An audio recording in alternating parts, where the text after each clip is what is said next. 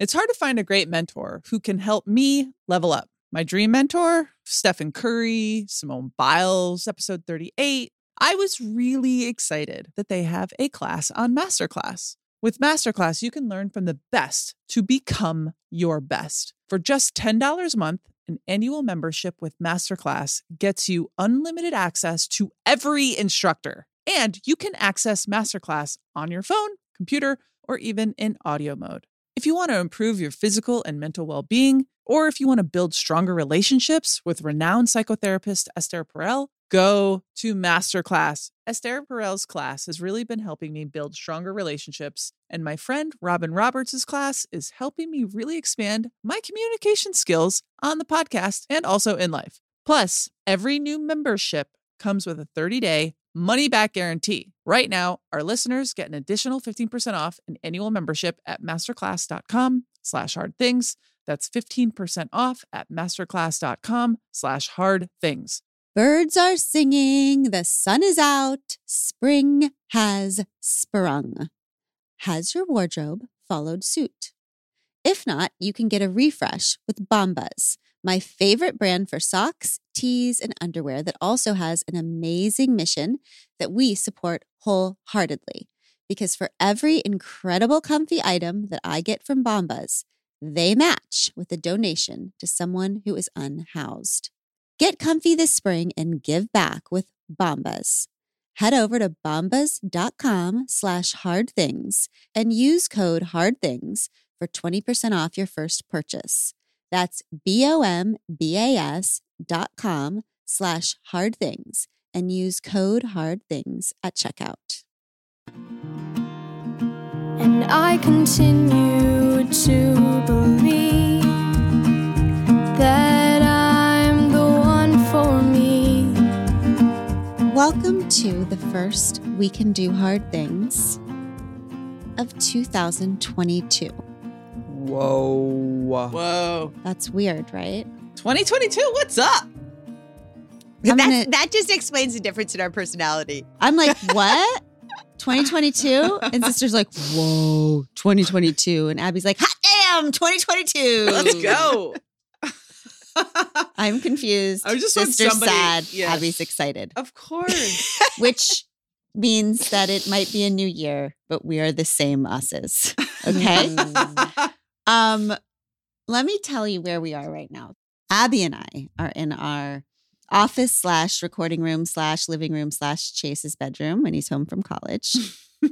He is home now for his break. So what we do on podcast day is we just come in here and we step around all of his piles of clothes and books, and we fold up the hide-a-bed couch to set up. And so we're in here now. This is my favorite room of the house. We have these glass doors so we can see out onto the street of our little LA beach town. And so as we record, we can see little families lugging their kids and gear to the beach, pretending to have a good time.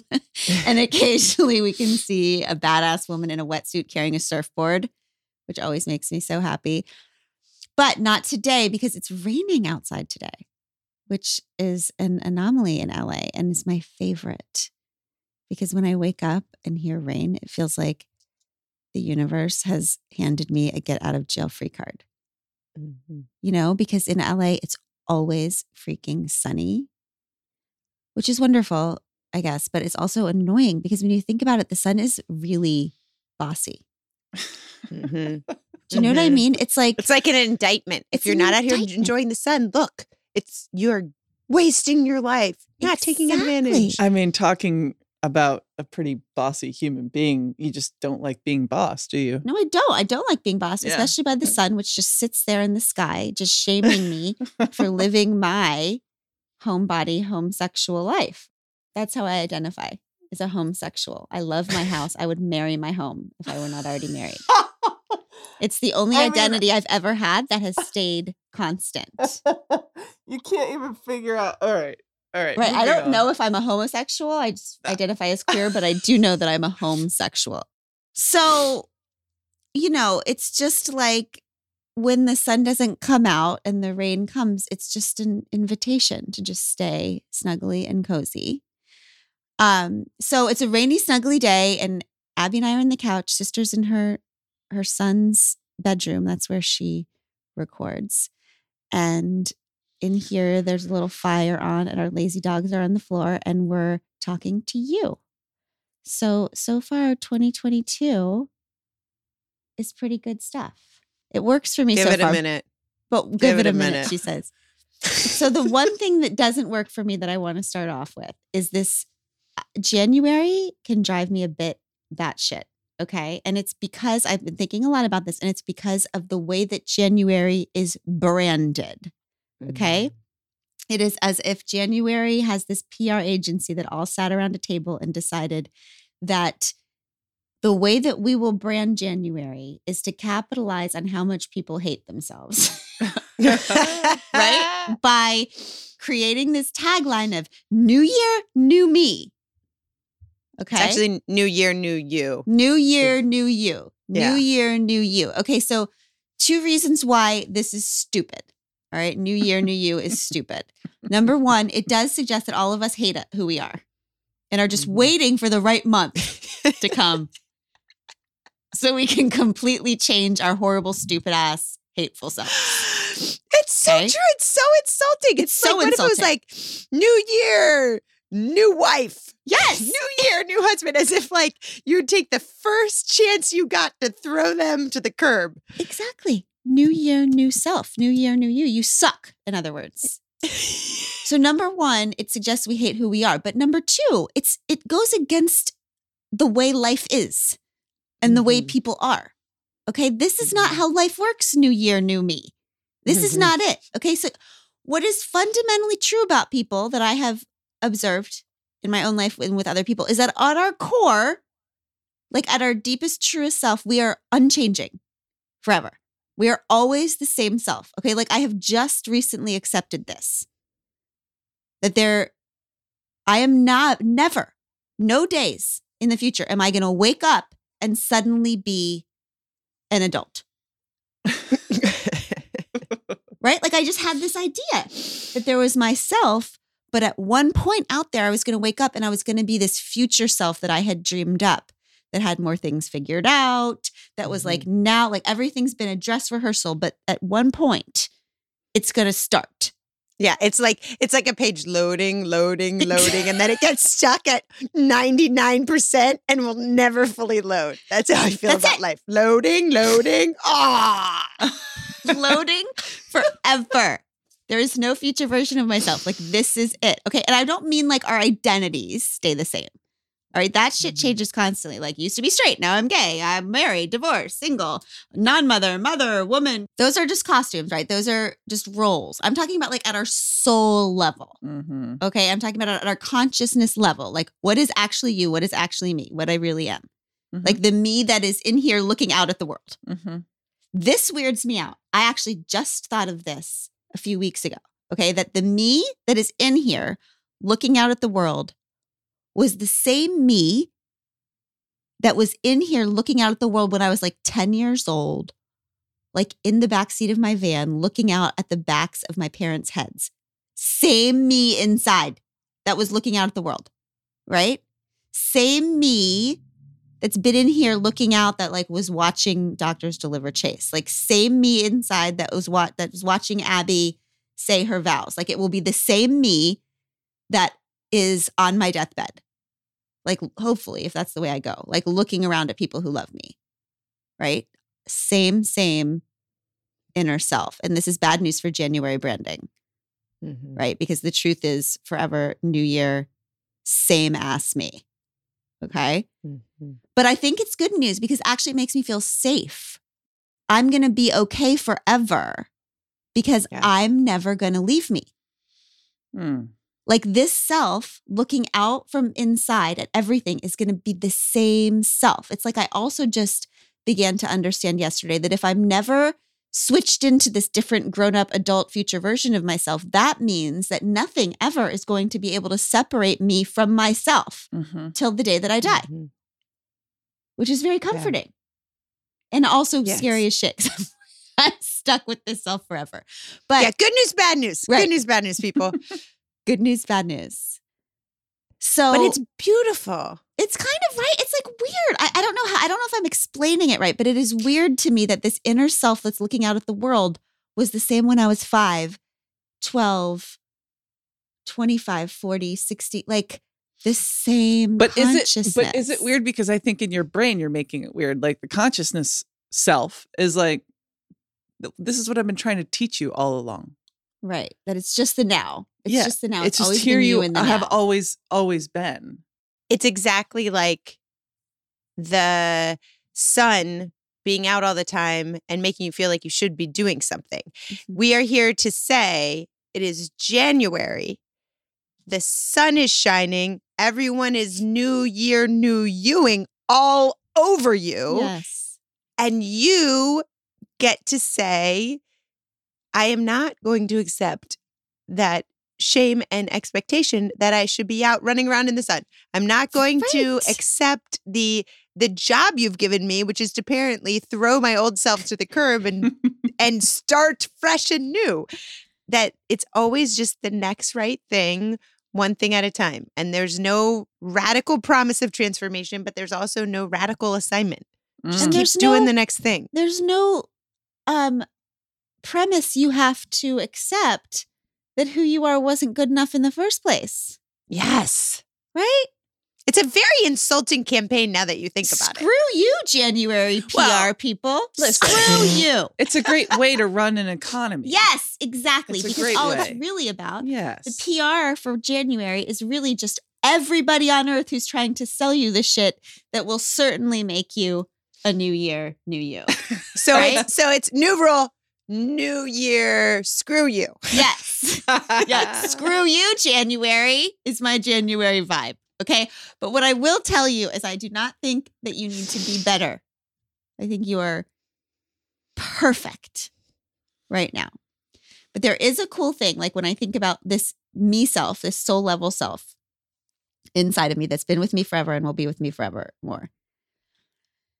That one thing that has saved me at every point of my life, no matter what identities are changing or relationships are changing, is returning to that self over and over and over again, like a touch tree, right? Like a thing that I'm coming back to. And when I think about what the hell is that I'm talking about, that self, what I would describe it as is this like churning stillness inside of me.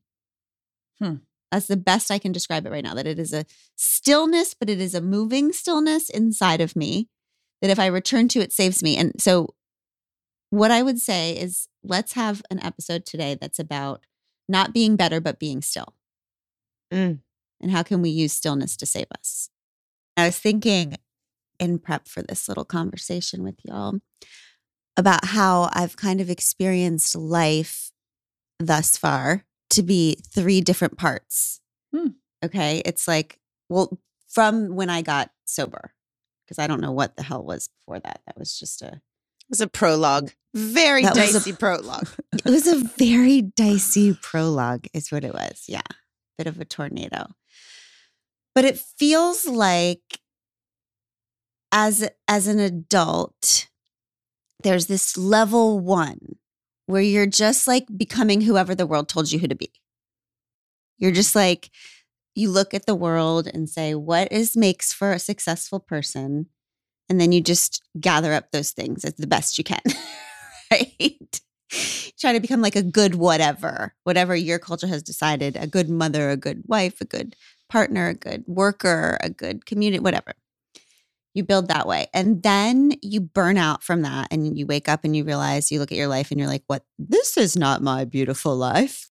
You're like, what the hell? I did all the things they told me. And either I crashed and burned or I just feel meh about all of it. Mm-hmm.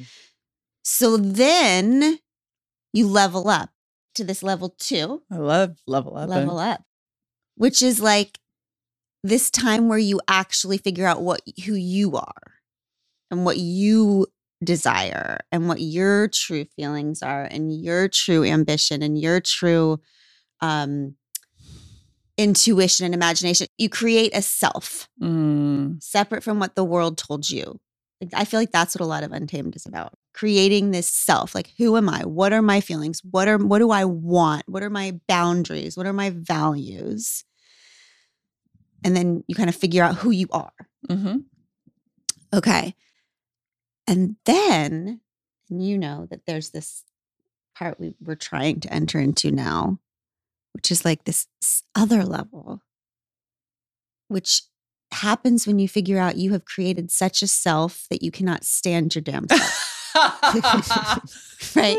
You've created so many boundaries that you can't stand anybody. Your values are so strong that you are kind of not able to see you've selfed yourself out. And then I feel like there's this third level, which is transcending the self. Mm, It's like that. We watched that Ram Dass special recently that was like, so good. you spend your whole life becoming somebody, but the actual goal is to become nobody.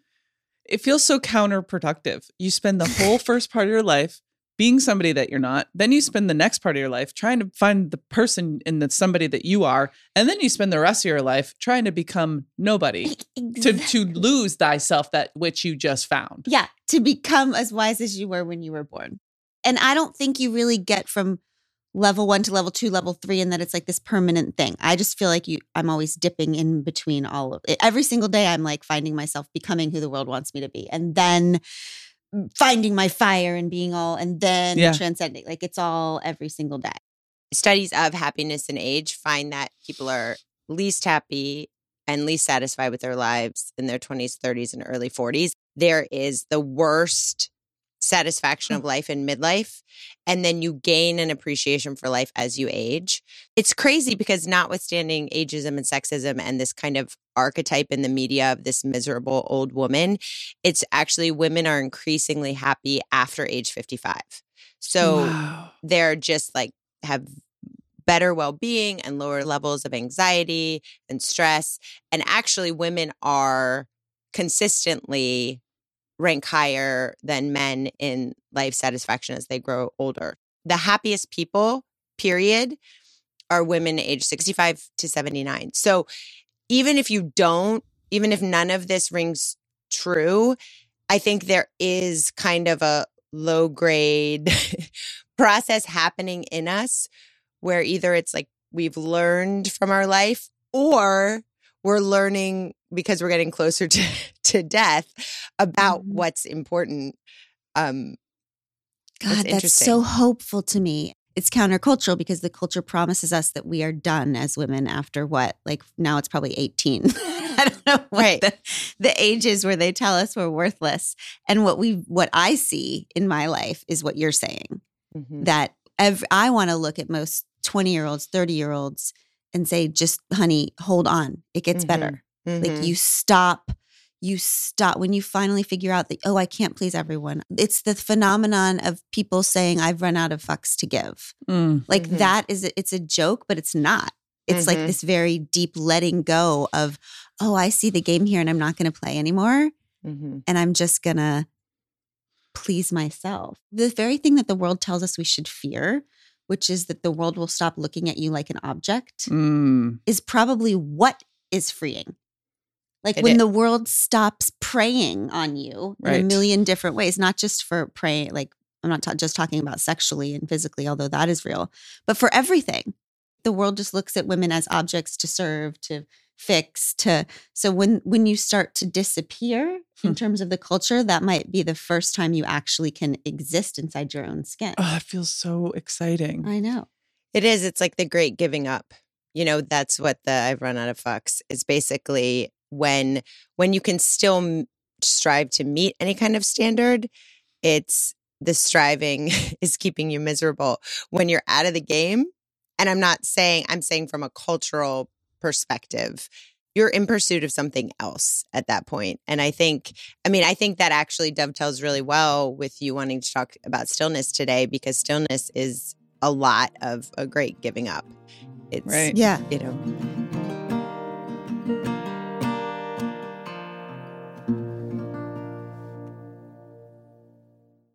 Think about how delicately you hold your baby, you dress your baby, and you feed your baby. We do that because they're adorable, of course, but also because their skin is delicate. Know this, there is only one diaper brand that we recommend to give you the gentle protective care your little one needs. And that's Pampers, the #1 pediatrician recommended brand. Their Swaddler's diaper absorbs wetness better versus the leading value brand and provides up to 100% leak-proof skin protection to keep your baby's skin dry, healthy, and beautiful. And when you use Swaddlers in tandem with new Pampers Free and Gentle wipes, you'll keep your baby's skin healthy. The wipes are made from 100% plant-based cloth, and you won't have to worry about tearing. With Free and Gentle, mess meets its match. That's right. So download the Pampers Club app today and earn Pampers Cash. Redeem your Pampers Cash for exclusive Pampers coupon savings and rewards.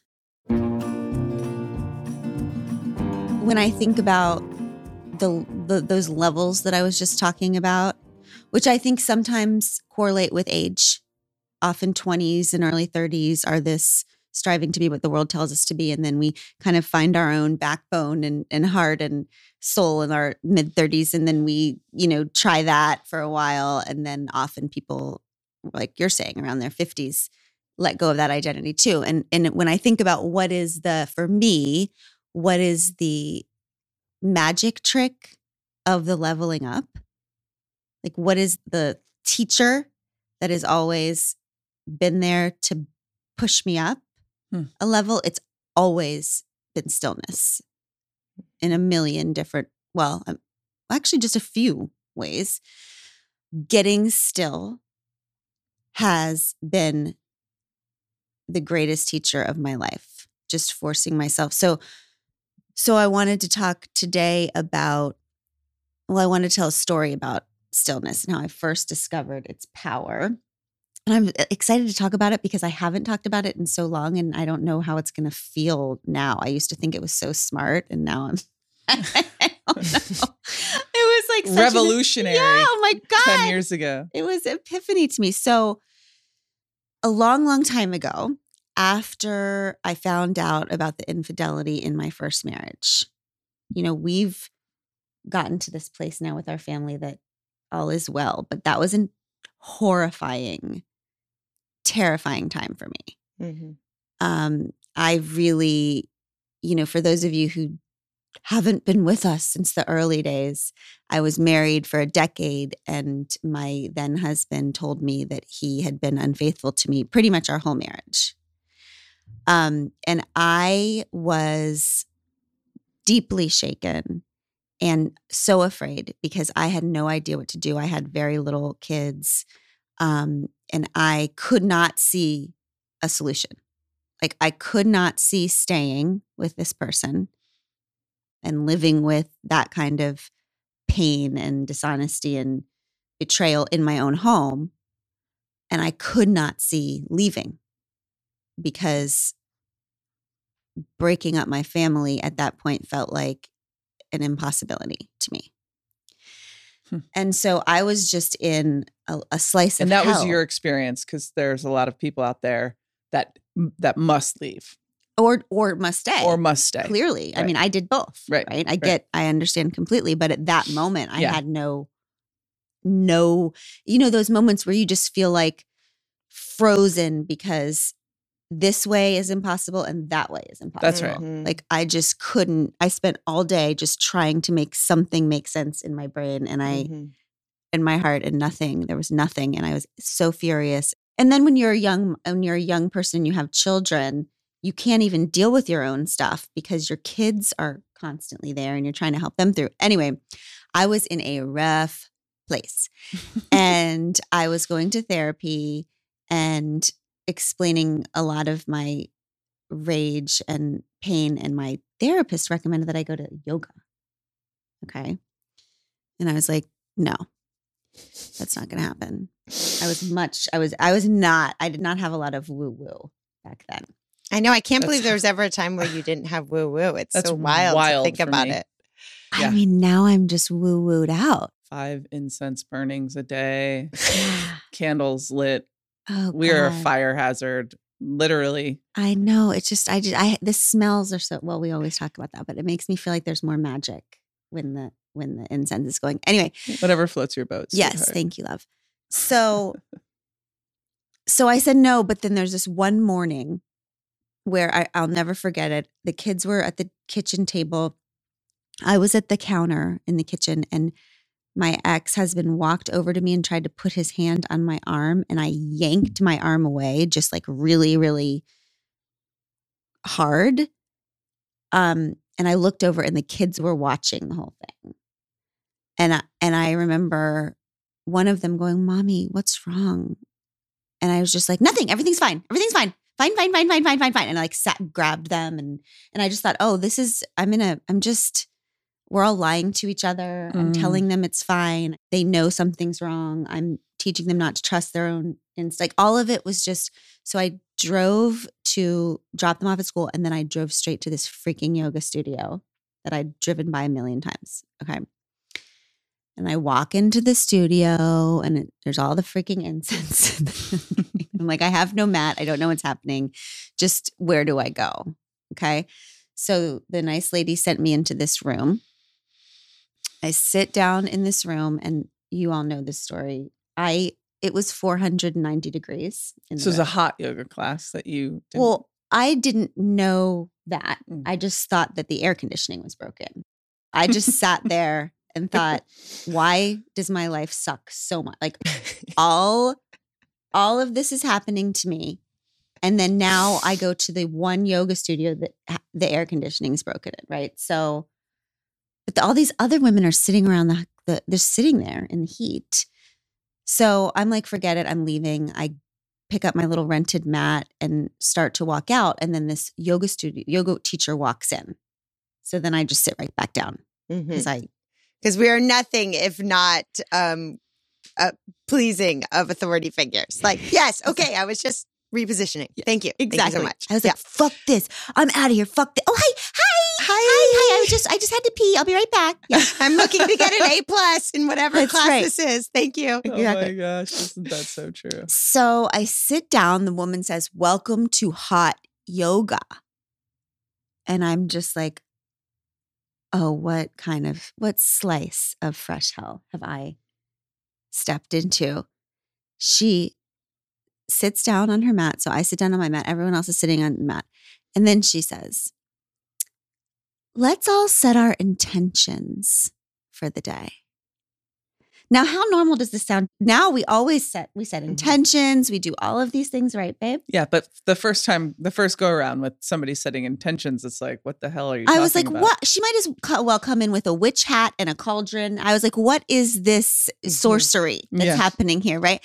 So the freaking lady next to me says, I swear to both of you, on this worst day of my life, this lady goes, "My intention is to radiate loving kindness to all sentient."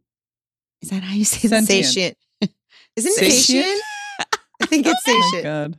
I don't know. I just have only heard you say sentient beings. That's how it's spelled. And I usually say things how they're spelled because I only read. So How do you spell it? SENTIENT. But I wanted to stab this peaceful lady. I just felt like my intention is to make it through this class. Yeah, she was upstaging everybody with her she freaking was just intention like, here. I mean, Come are on. you serious? We're just trying to get through the day. I'd give an intention. I say, my intention is just to make it through whatever's about to happen here over this next hour without picking up my mat and running out the door. Very good intention. And well, actually, I think it was a good intention because the yoga instructor looked at me like I had said something very revolutionary. Like you were a sentient, whatever it is being? Yes. I was one of those beings they were talking about. So she looks at me and she says, "Okay, you just sit there and stay on your mat." And I was like, okay, I can probably do that. Okay, so here's what happens. The woman starts the class. She's telling everyone to do all of these various choreographed situations. Okay. The other people know how to do the choreographed situations. I sit there on my mat for 50 minutes in the 150 degrees while everyone else does their stretches. And what happened to me was my first experience of deep, deep stillness. Okay? Because what I figured out is I was running so fast from what had just happened to me in my life. Had been running, I think, since I actually first got sober. I think this was my first deep sobriety experience in that class, because when I got sober 10 years before, I immediately was like, I was pregnant. I got married when I was sober for 4 minutes. I was like trying so desperately to become, I was the level oneing. I was trying so desperately to become everything. I was trying to be a good girl. I had been a bad girl my whole life. I was trying to be a good girl. No, but well, that's what I had. Yeah. And I just decided I'm just going to push under the rug. Like I'm going to put everything, push it under the bed. All of my addiction, all of my pain, I'm just going to push it under there. I'm going to become this upstanding citizen, right? And then this thing happened in my marriage, and I was so terrified of the future, and I was so ashamed that this was my life, and I was avoiding all of it. And then while I was sitting there for that 50 minutes, I just let it all come up. It was like every single fear, every single bit of shame, all my anger, all my memories, they just started all popping up one at a time, like a twisted game of whack-a-mole where like all the moles are your worst, the things you think will kill you if you feel them. And I had no mallet, and I was just like crying, and just it all came up. And then at the end of the class, there's this thing that they do in yoga called Shavasana. Shavasana. Anyway, it's a nap. It's a little nap. It's the best part. If they just did that the whole time, everyone So hold on. would do So yoga. your teacher just told you just to lay there. Yes, she was time. amazing. And then no, I didn't lay there. I was sitting. Oh, I see. You just sat there, Yes. sit there the whole time, and you just didn't move. Exactly. She exercised her intention. She stayed true. Yeah. I stayed on my mat and didn't run out. And I'm telling you, this yoga instructor knew something big was happening. She was looking at me with her encouraging face. Her encouraging face was like, you're doing a good job. I mean, I was bawling. Yeah. Like clearly she knew something was happening.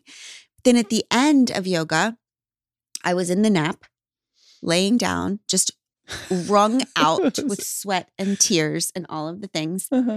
And that was the first experience I had with the power of doing nothing, like the power of not running, the power of staying on your mat, of not picking up your mat and running out of the room, which is what I was symbolically doing with every feeling that I had, because I felt like if I let the memories come up, if I let the pain arise, if I let it all be and looked at it, I would die.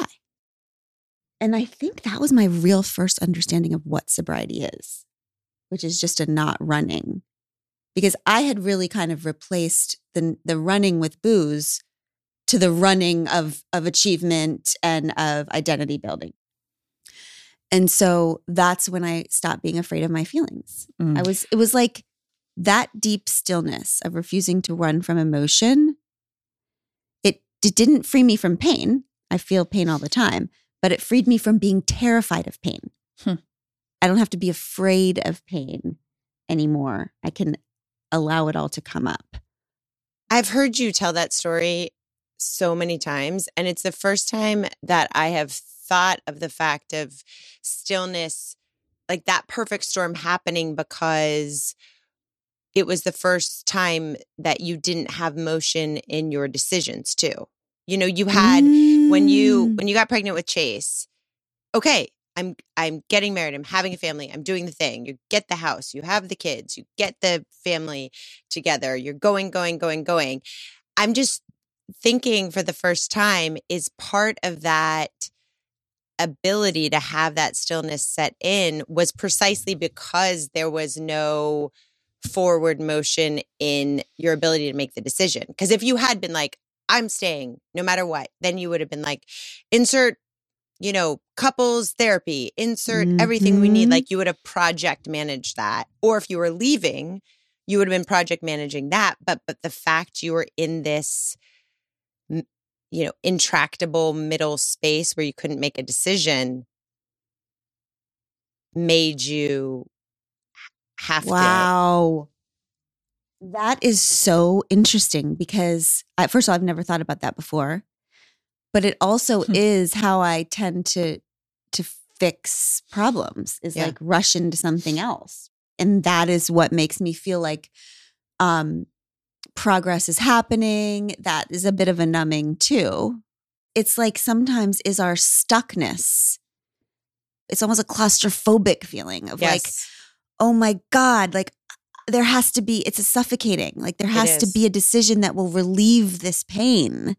Mm-hmm. And when there is no decision that will relieve the pain, is that perhaps an invitation to stillness? Like there's still more that needs to be healed or faced, and your life won't allow you movement until you've faced that which stillness will bring up.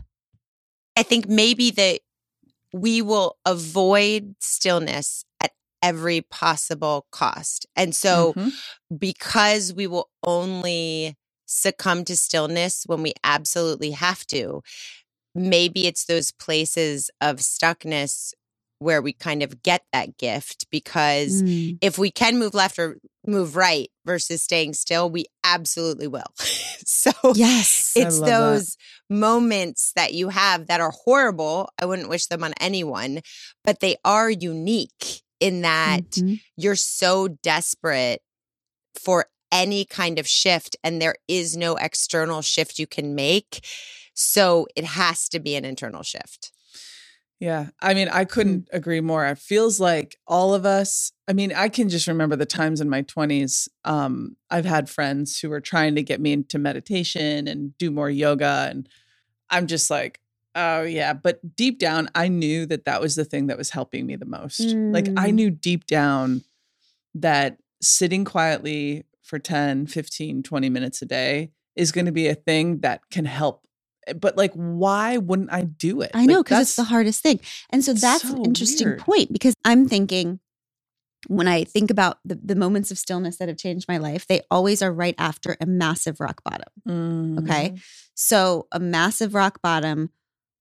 And then after that is the big stillness that has shifted something for me. So is it the fact that stillness is the gift of rock bottom, or is stillness always there? We just only will go there when we have completely run out of any other option. I think that's exactly what it is. I mean, I think it's the latter, because of course it's available to all of us. We just only take it when it's the only thing available to us. Yeah. I mean, it's available all the time to all of us, but we will only take it when it's the only thing available to us. Yes, it's like praying. Right. It's like praying to God. For me, it's like praying to God at the end. Like, yeah, you're like, I'm literally God, out of every other option. I will do anything. I promise I'll go to church on Sundays from now on. I'll believe in you from now on. Right. And then there's meditation after that. After that. That's before. That's right. It's because it's very hard. It's it's the simplest, hardest thing. The truth is in the stillness. And who the hell wants that? I think it's fear for me. Of what's going to come up. I feel like I've been afraid of my internal world self, of finding out who I am. I'm a fraud, like I'm an imposter, like any second now people are going to like catch me for not being real and true. Totally. I always feel that way. What is that about? I don't know. Well, let's talk about that, because Glenna, you said that's the first time that you were still with your feelings, that you weren't afraid of them. What does it mean about us that we're afraid of our feelings? What is it that we are afraid of? Like, what is the thing that keeps us in motion? Well, I mean, I have a couple thoughts in this moment. One is, as we talk about a lot, we are not taught That's right. how to experience uncomfortable emotions. Yes. Like we think if the pain that the pain of uncomfortable emotions ends in death. Like we do not understand that So we can funny. feel rage and anger and sadness and heartbreak and that it will go through us and pass. Because I think we just live in a culture that is so obsessed with happiness. Sadness is not marketable. Right. It's just not. It's not like, sad Christmas, Right. sad holidays. It's like happy everything. Everything is fucking happy. That's right. Happy Christmas, happy holidays, happy New Year. Yeah. We should change it. And then I think Medium New Year. mediocre. Have a mediocre New Mediocre Year. day. Well, happy-ish. I've always liked happy-ish. Happy-ish ever after. And then maybe there's something that our feelings will make us do. There are conversations that I need to have that when I feel my anger kind of remind me that I have to have that conversation. Or like resentments where I feel like, oh, that's right. Like you still are in that friendship that is not good for you. In the stillness, your feelings kind of guide you toward hard decisions. They guide you towards truth. Yeah.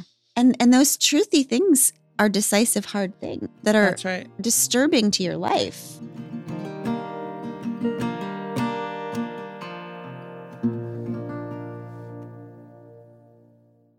So many things in our lives change, but not our love for Vuori clothing. I love this ad. We're so glad that they continue to support the show. It's true. Abby is obsessed with Vuori. I am a little bit too. Do you think you have a favorite item? Ugh, they're t-shirts. They never get less soft. They're just perfect for everything, for going to dinner, for actively going for a walk, for working out, whatever you want to do. They're the best. Sleep in them. You wear them to work out and you wear them out to dinner. That is true. I wear Vuori tops all day, every day. And you wear them under suits and you wear them to bed. It's everything. Okay. I mean, I love them, but it's not easy to find clothes that look sleek and feel comfortable. I mean, I can use them everywhere and anywhere I go. Vuori is an investment in your happiness. I promise you. For our listeners, they are offering 20% off your first purchase, plus free shipping on any U.S. orders over $75 and free returns. Get yourself some of the most comfortable and versatile clothing on the planet at vuori.com/hardthings.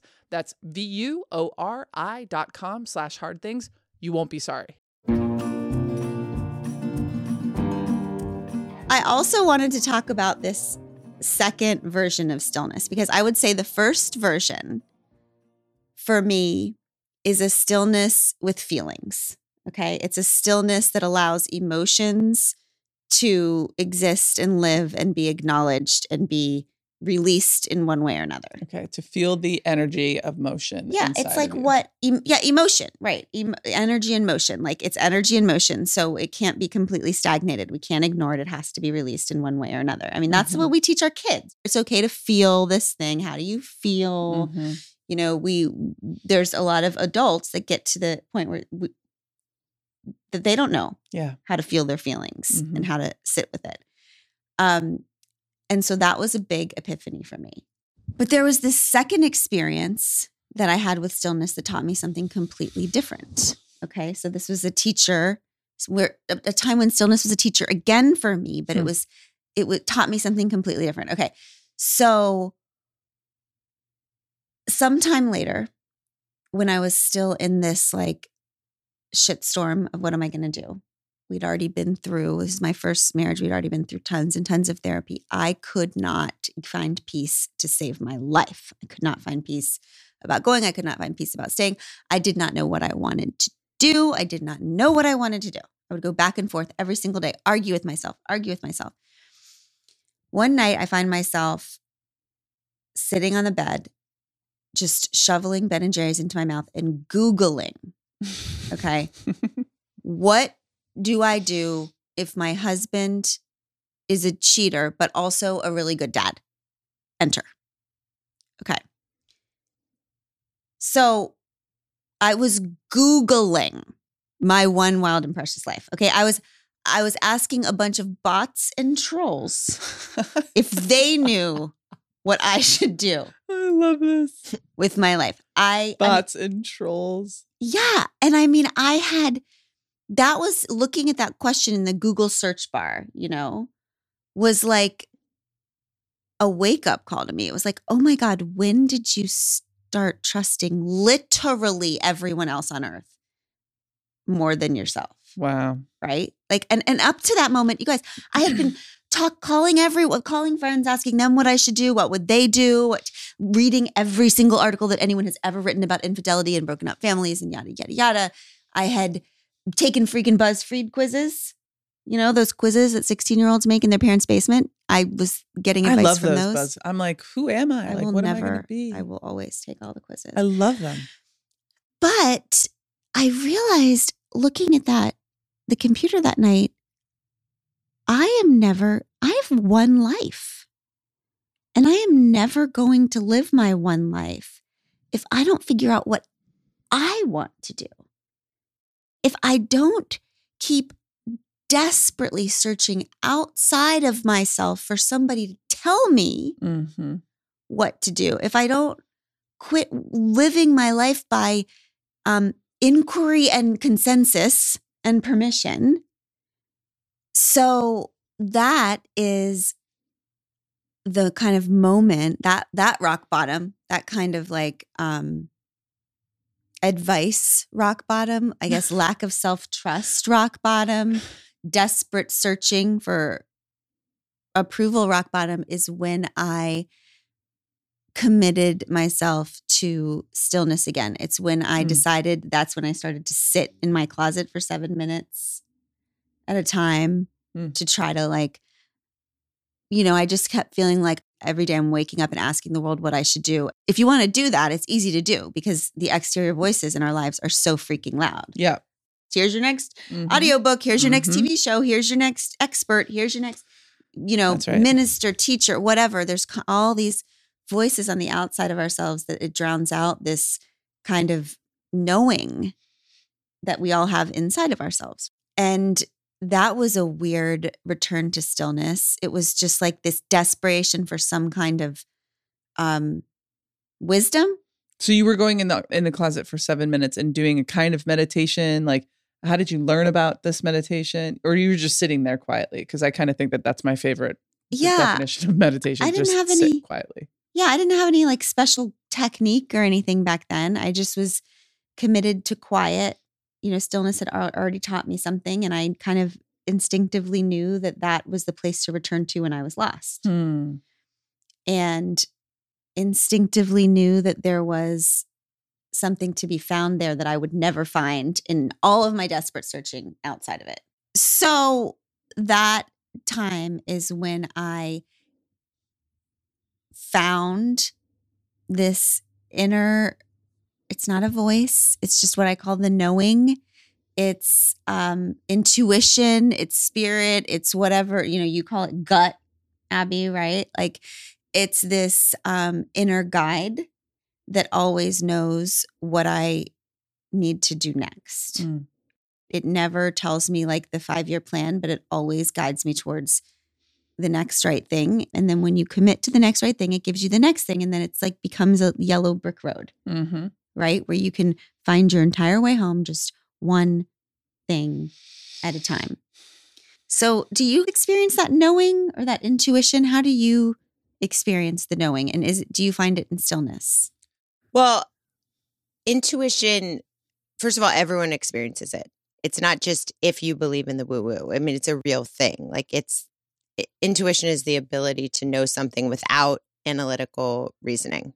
It bridges the gap between conscious and non-conscious parts of our mind. So we both, whether you believe in the woo-woo knowing or not, it is a thing that's happening. The science shows that intuition operates through the entire right side of the brain and through our gut. That's why it's called gut instinct. So the enteric nervous system is located in your gastrointestinal tract, and it's full of neurons that convey information just like the brain does.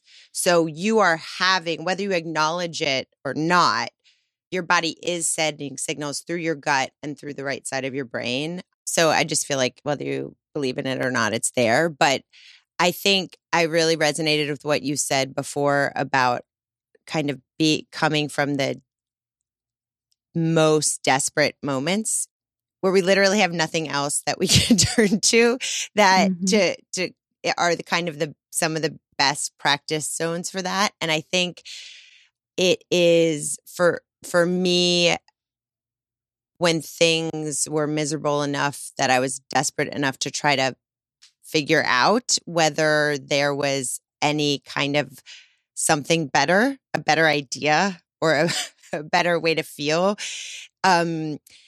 That happened right after my divorce. And I think that wrecked me so much in my view of how the world worked that I wasn't willing to rely on how the world was working anymore. And that how it kind of, in that darkness, I started looking for any kind of light, for anything that made me feel alive. I didn't know what I wanted, or I didn't know what a plan would be. I didn't even know how to trust what I wanted because of what I'd just been through. Ashley Ford's new book, Somebody's Daughter, which is so amazing. In her book, she has this incredible story of this moment in her life. And she says, inside of myself, I let go. For half a minute, I was flying. For half a minute, I knew I had it in me to tell the truth and be loved anyway. And for me, that's what inner knowing feels like what joy and freedom and anything that makes me feel alive. It just always shows up just about for half a minute. It's never sustained, and it's not a static place of arrival. It's sadly and tragically, it's just for kind of half a minute of believing and half a minute of seeing another way for yourself. And at that time in my life, I was so desperate for anything that made me feel a little more alive that I just started to take a chance that I could go towards that and eventually feel more alive. That, to me, is how we know that something is for us, how we know that something is of our knowing and our choosing, is that we can practice learning what our intuition is by running toward anything that feels like a half a minute of being alive. And I think anything that feels like freedom to you is what you can trust. That's good.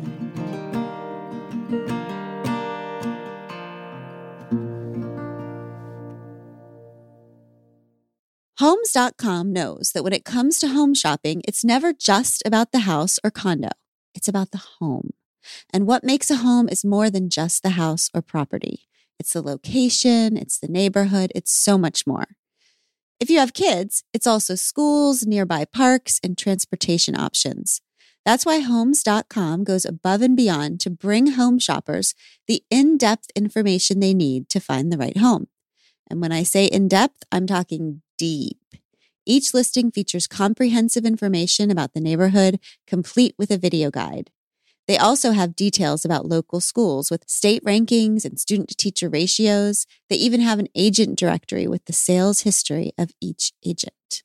So when it comes to finding a home, not just a house, this is everything you need to know, all in one place. Homes.com. We've done your homework. I just have one question for you about that. The 30 seconds of freedom, when you experience that feeling, and then everything goes back to shit, normal, mundane life. Always and inevitably. Right. Exactly. So are you able to tap, because the feeling isn't enough, right? Like, are you able to tap back into the feeling, remember the feeling, and make decisions in your mundane life based on what that flash of freedom taught you? Yeah. Yeah, I think so. I mean, I think in a day, in a month, in a year that is in that claustrophobic, intractable middle place, like you were just talking about, for those 2 times where, you couldn't go left or right and the internet wasn't even telling you what to do. And there's nothing that I think those 30 seconds at a time that are these kind of like raindrops in a desert. It's not going to fill you up. It's not going to take your thirst away, but it's enough to remind you that water exists, right? Yes. It's enough to show you it isn't always going to be exactly like this. And there is a better place for you, but it's not here and it's not right now. So you have to rush toward whatever looks like and feels like that freedom, because that's going to take you closer to the place that is not right now. Yeah. Yes. That's good. All right, you all. For the next right thing today, I think we just find a minute of stillness. Oof, 1 minute. Right? I mean, Can we do a minute? If you're feeling like kind of hardcore, like get to 2. No, we're not going to do 2. We can do hard things. We can't do impossible things. 1 minute of stillness, Pod Squad, and see what comes up. We love you. Next episode, I'm going to talk about some new stillness that is kind of rocking my world these days. Ooh, can't wait. Things get hard this week. Don't forget. What are we not going to forget, Love Bug? We are not going to forget that we can do hard things. See you soon. Bye. I give you Tish Melton and Brandi Carlile. I walked through fire, I came out the other side. I chased desire, I made sure I got what's mine. And I continue to believe that I'm the one for me. And because I'm mine, I walk the line. 'Cause we're adventurers and heartbreaks on map, a final destination we lack. We've stopped asking directions to places they've never been. And to be loved, we need to be known. We'll finally find our way back home. And through the joy and pain that our lives bring, we can do a hard thing.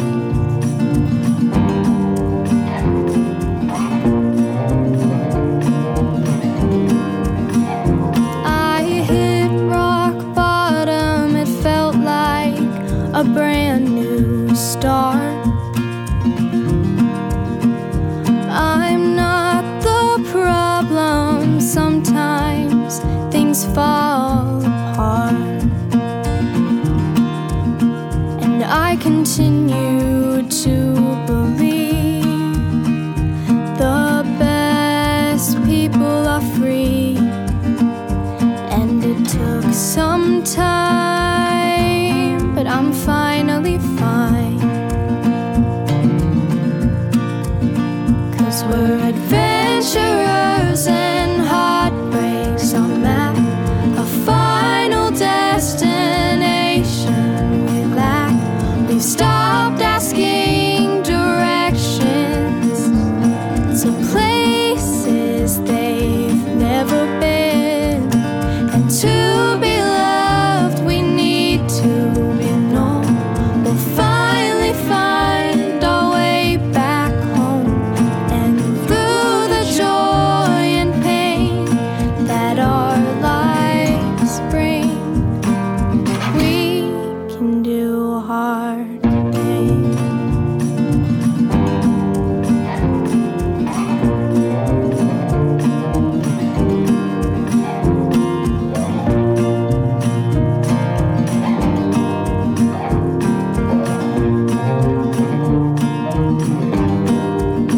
Cause we're adventurers and heartbreaks on map.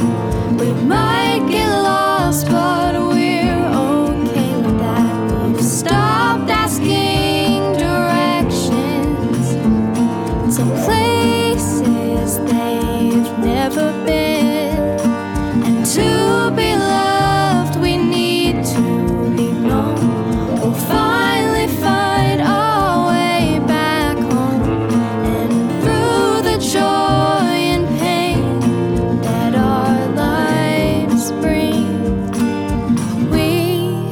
do hard things. Yeah, we can do hard things. Yeah, we can do hard things. We Can Do Hard Things is produced in partnership with Cadence 13 Studios. Be sure to rate, review, and follow the show on Apple Podcasts, Spotify, Odyssey, or wherever you get your podcasts. Especially be sure to rate and review the podcast if you really liked it. If you didn't, don't worry about it. It's fine.